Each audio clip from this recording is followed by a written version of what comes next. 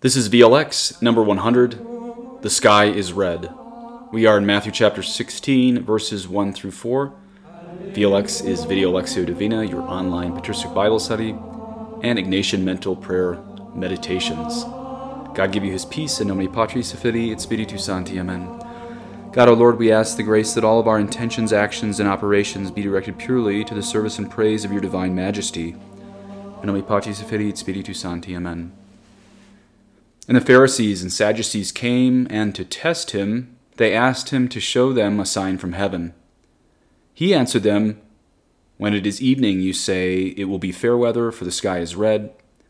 And in the morning, 'It will be stormy today, for the sky is red and threatening.' You know how to interpret the appearance of the sky, but you cannot interpret the signs of the times. An evil and adulterous generation seeks for a sign, but no sign will be given to it except the sign of Jonah." So he left them and departed. Thus are the words of the Holy Gospel. Now, here's a possible objection to my series. I've never had any traditional Catholics say this, but maybe someone could ask, is it safe to focus our prayer so much on the humanity of Jesus in our meditation prayer? Shouldn't we focus on the saints? Shouldn't we focus on maybe more mystical things, private revelation? Could all of this focusing on the humanity of Jesus in the Gospels, could this lead us away from the Catholic Church? I don't think traditional Catholics would ask that. But St. Teresa of Avila gave this answer to her nuns. She said, quote, "It is by this door, Jesus, that we must enter. Let us seek no other way. That way alone is safe. It is through this Lord of ours that all blessings come." End quote. That's in her autobiography, Vida, or Vida, chapter 22. Why did she use the word safe? Well, the 16th century was a time when people started to get a little bit worried about really wacky mystical prayer. And here you have arguably the highest mystic in Spain in the 16th century, her and St. John of the Cross. And here she is telling you, meditating on the New Testament, the humanity of Jesus in the Gospels, is the very best way for mystical prayer. It's the best way for basic baseline prayer, and it is your springboard to mystical prayer. As I've said before, this series method, at least the imaginative way, is how St. Teresa of Avila taught her nuns and how St. Ignatius of Loyola taught his men. The Carmelite notion is that focusing on Jesus in his humanity or focusing on Jesus in the eternal Word, they're both great because they both lead to the pathway of God the Trinity. But because we have more access to Jesus' humanity in the Gospels, the humanity of Jesus in the Gospels is truly the safest way of mystical prayer. Obviously, it's much safer than private revelations that need the approbation of the Church. That's one reason why it's totally fine to picture Jesus in your imagination in this prayer series. Okay, let's jump into verse 1. And the Pharisees and Sadducees came, and to test him, they asked him to show them a sign from heaven. Two quick notes before we look at Father Lapide. You know, the Pharisees believed in the resurrection of the dead, and the Sadducees did not believe in the resurrection of the dead. A lot of people think that the resurrection of the dead is something only that came to us in the New Testament. No, there were Jews who believed in the resurrection of the dead. They didn't understand in the Old Testament God himself would become man, but they did understand there was a heaven and a hell, and you would get your body back. They didn't understand Jesus was the only pathway to heaven at that time, before Jesus was even born.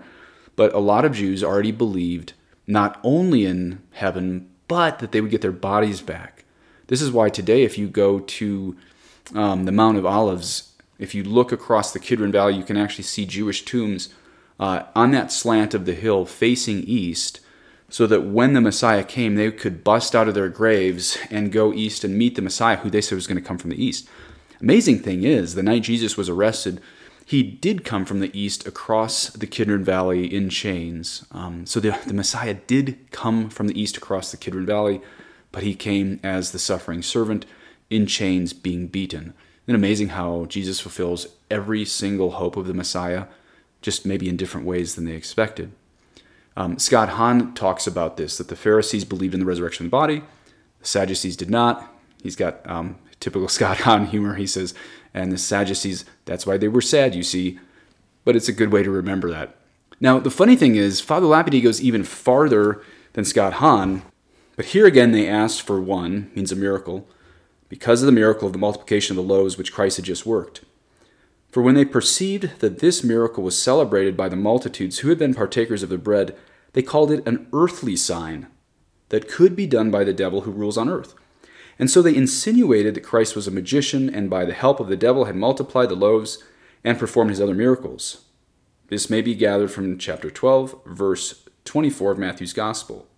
They ask of Christ, therefore, a sign from heaven that God, who reigns on high, would thereby attest that Christ was sent by him and that his doctrine was heavenly, and that if he did it, they would believe Christ to be the Messiah and would train the people in the same faith. Now, everything that Father Lapide just said there is about the Pharisees. How about the Sadducees? Well, the next line, he says, but the Sadducees were atheists, thought no sign could be given from heaven by God, who in their opinion had no existence.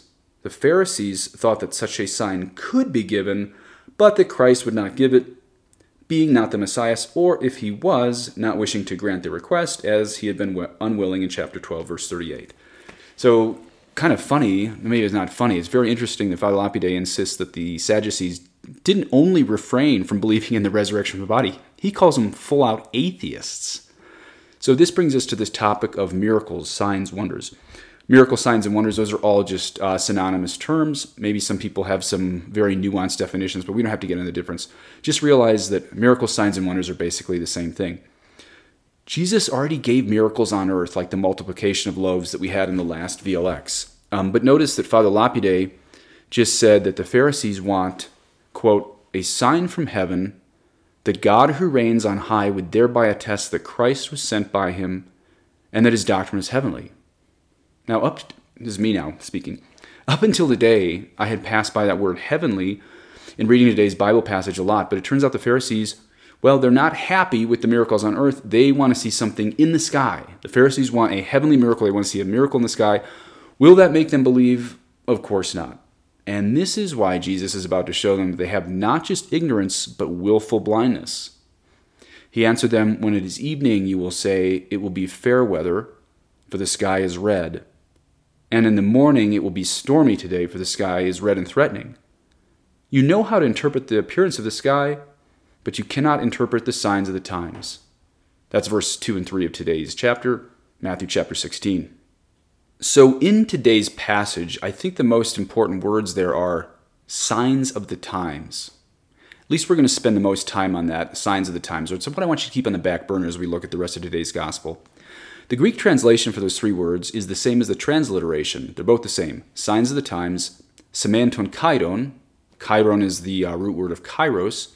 Many of you know this, that there's two words for time in Greek. There is chronos, which is chronological time, and there's kairos, which is seasonal time.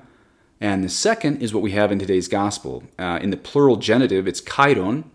And of course, many of you know this, it's the root word of that retreat, still happening in many Catholic high schools, called kairos. So people say it's God's time. But the best way to understand the difference is chronos is chronological time, kairos is seasonal time, and yeah, let's call it God's time. But again, the signs of the times here is semeaton kairon. If you want to write above your Bible signs of the times in the Greek, it's signs is S-E-M-E-I-A, and then of thee is one word, T-O-N, and then that plural genitive kairos, or seasonal time, that's kairon, which is K-A-I-R-O-N. So signs of the times is semea ton kairon. Let's look at some of the signs of the times. Dr. Taylor Marshall wrote a book called The Crucified Rabbi, and my favorite part of that book, it's a great book, but my favorite part of the book is in the back. He has prophecies of the Old Testament that Christ fulfilled. Now, you might think this is, 10, 15, 20? No, he has actually 300 prophecies that Christ fulfilled of the Old Testament. I just picked like a random 10 or 15 to read you. Listen to this. We're just looking in the middle of, say, Daniel and Hosea, Joel, and Micah. I'm going to read you just about 10 of these so you understand. This is just 10 of 300 that Dr. Taylor Marshall found in his book, Crucified Rabbi. Here's just a few. Daniel chapter 7 says the Messiah would ascend into heaven. Daniel 7:13-14 says the Messiah would be highly exalted. Daniel 7:13-14 says the Messiah's dominion would be everlasting. Daniel 7:23, the Messiah would be born during the rule of the fourth Gentile kingdom, that is, during the Roman rule. Daniel 9:24, the Messiah would make an end to sins. Daniel 9:24 also, the Messiah would be holy. Daniel 9:25 announced to his people 483 years to the exact day after the decree to rebuild Jerusalem. Daniel 9:26, the Messiah would be murdered.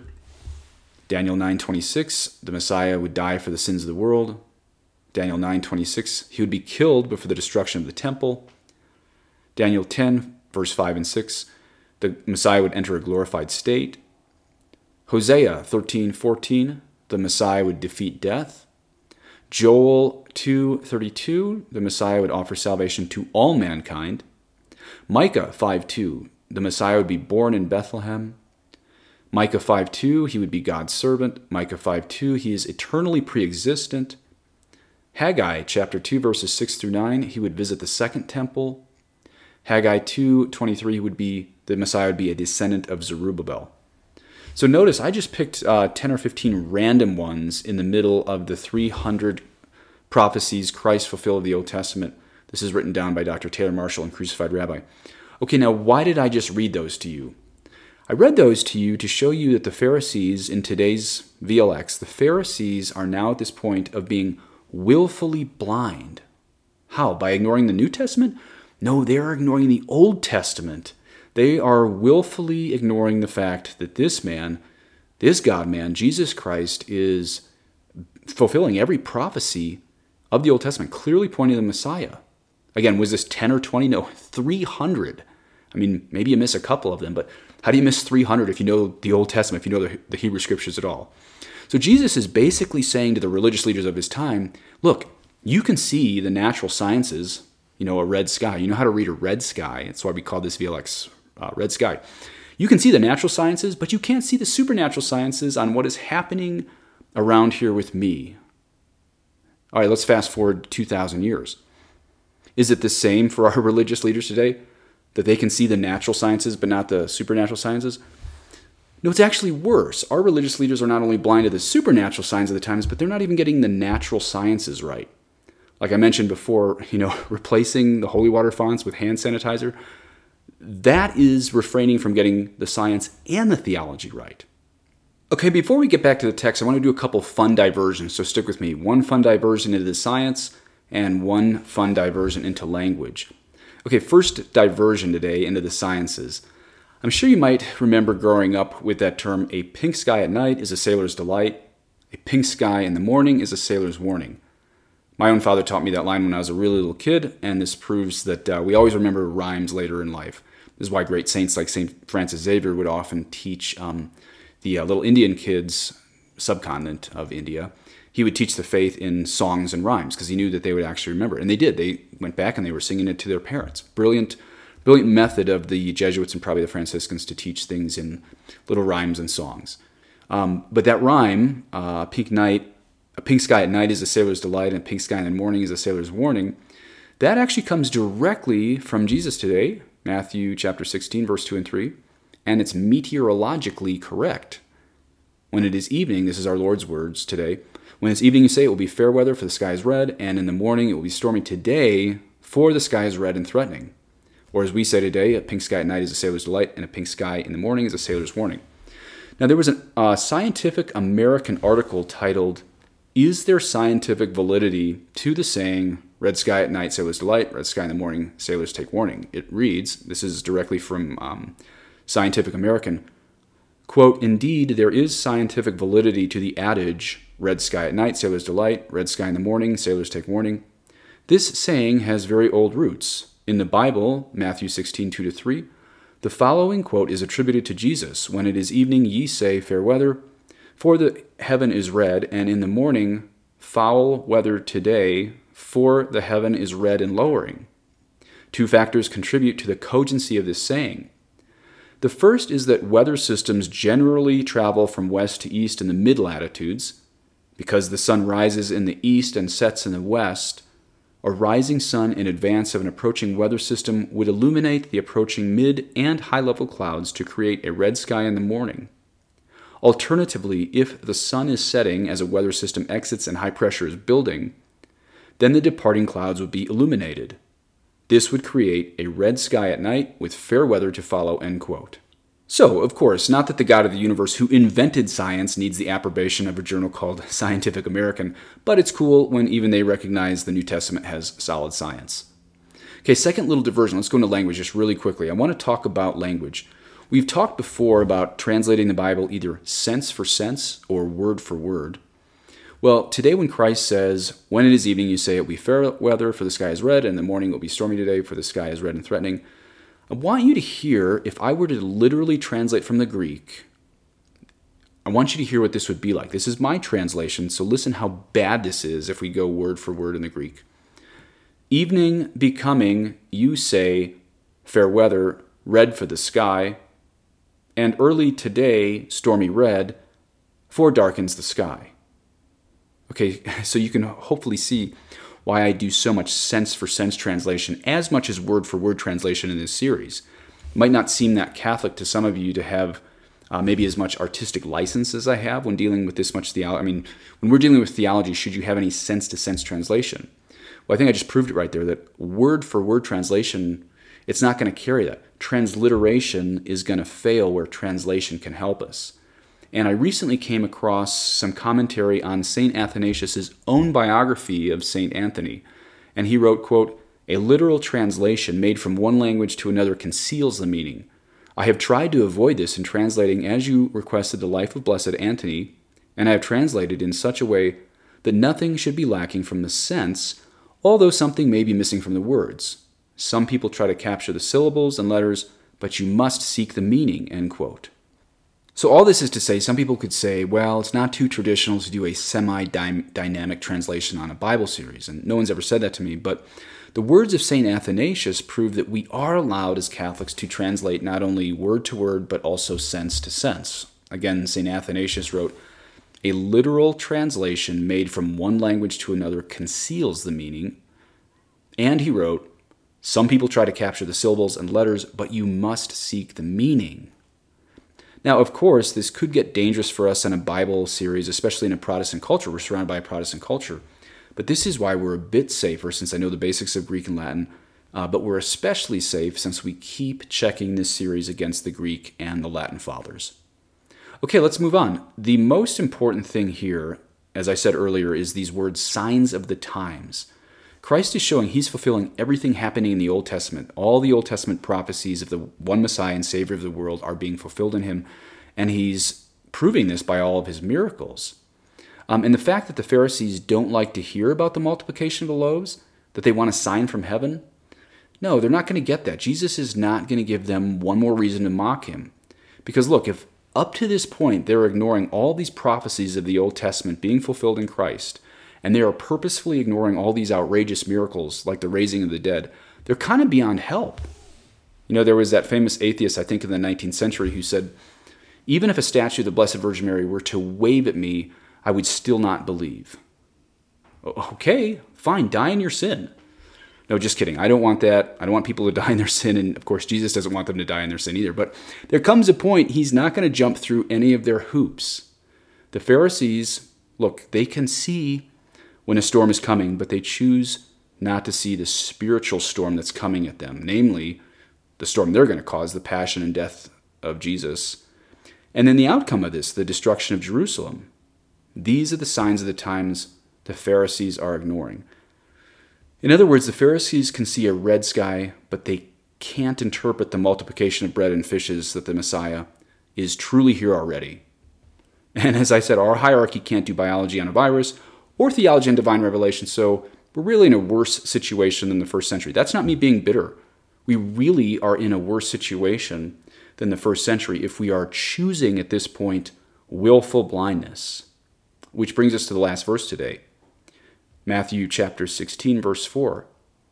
"An evil and adulterous generation seeks for a sign, but no sign will be given to it except the sign of Jonah.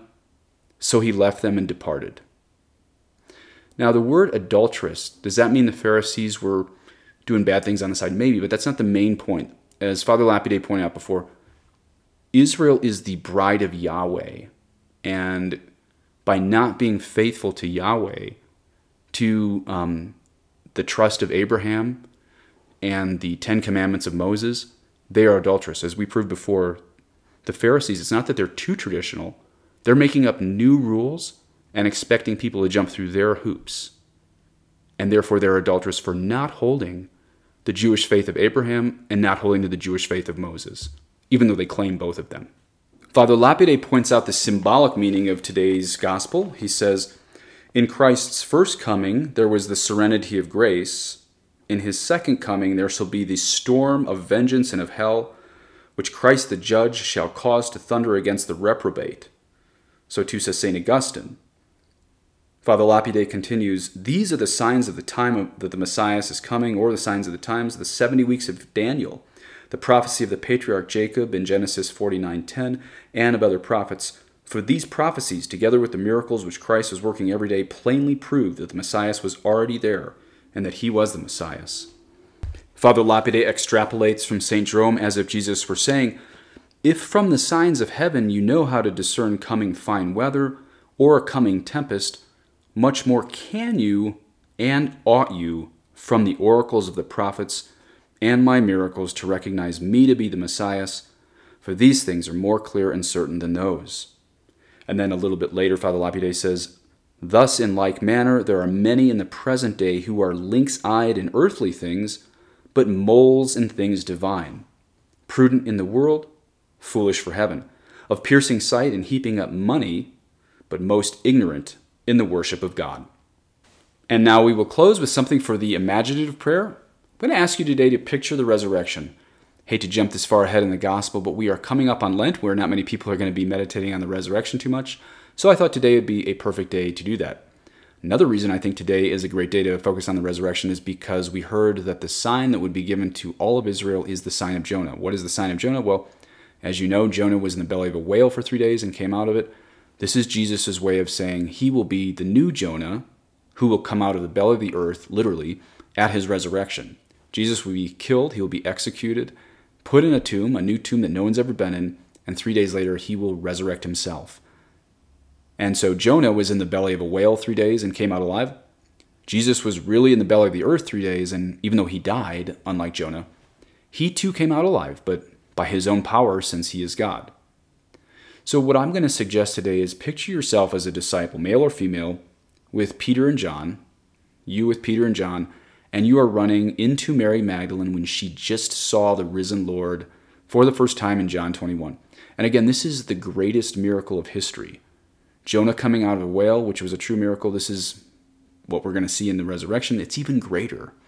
So really picture the excitement of walking with Peter and John and coming upon all the tears and the thrill of Mary Magdalene, talking about how she just saw Jesus risen. I'm going to close with the words of St. John on this miracle of Jonah, this miracle of the resurrection. Excuse me, it's John chapter 20, not 21. But take these words to your mental prayer today, which I will close with. Again, picture yourself running, or at least speed walking, with Peter and John. Now on the first day of the week, Mary Magdalene came to the tomb early while it was still dark, and saw that the stone had been taken away from the tomb. So she ran and went to Simon Peter and the other disciple, the one whom Jesus loved, and said to them, "They have taken the Lord out of the tomb, and we do not know where they have laid him." So Peter went out with the other disciple, and they were going toward the tomb. Both of them were running together, but the other disciple outran Peter and reached the tomb first. And stopping to look in, he saw the linen cloths lying there, but he did not go in. Then Simon Peter came, following him, and went into the tomb. He saw the linen cloths lying there, and the face cloth which had been on Jesus' head, not lying with the linen cloths, but folded up in a place by itself. Then the other disciple, who had reached the tomb first, also went in, and he saw and believed. For as yet they did not understand the scripture that he must rise from the dead. Then the disciples went back to their homes. Please say an Our Father for me. Et benedictio Dei omnipotentis, Patris et Filii, et Spiritus Sancti descendet super vos et maneat semper. Amen.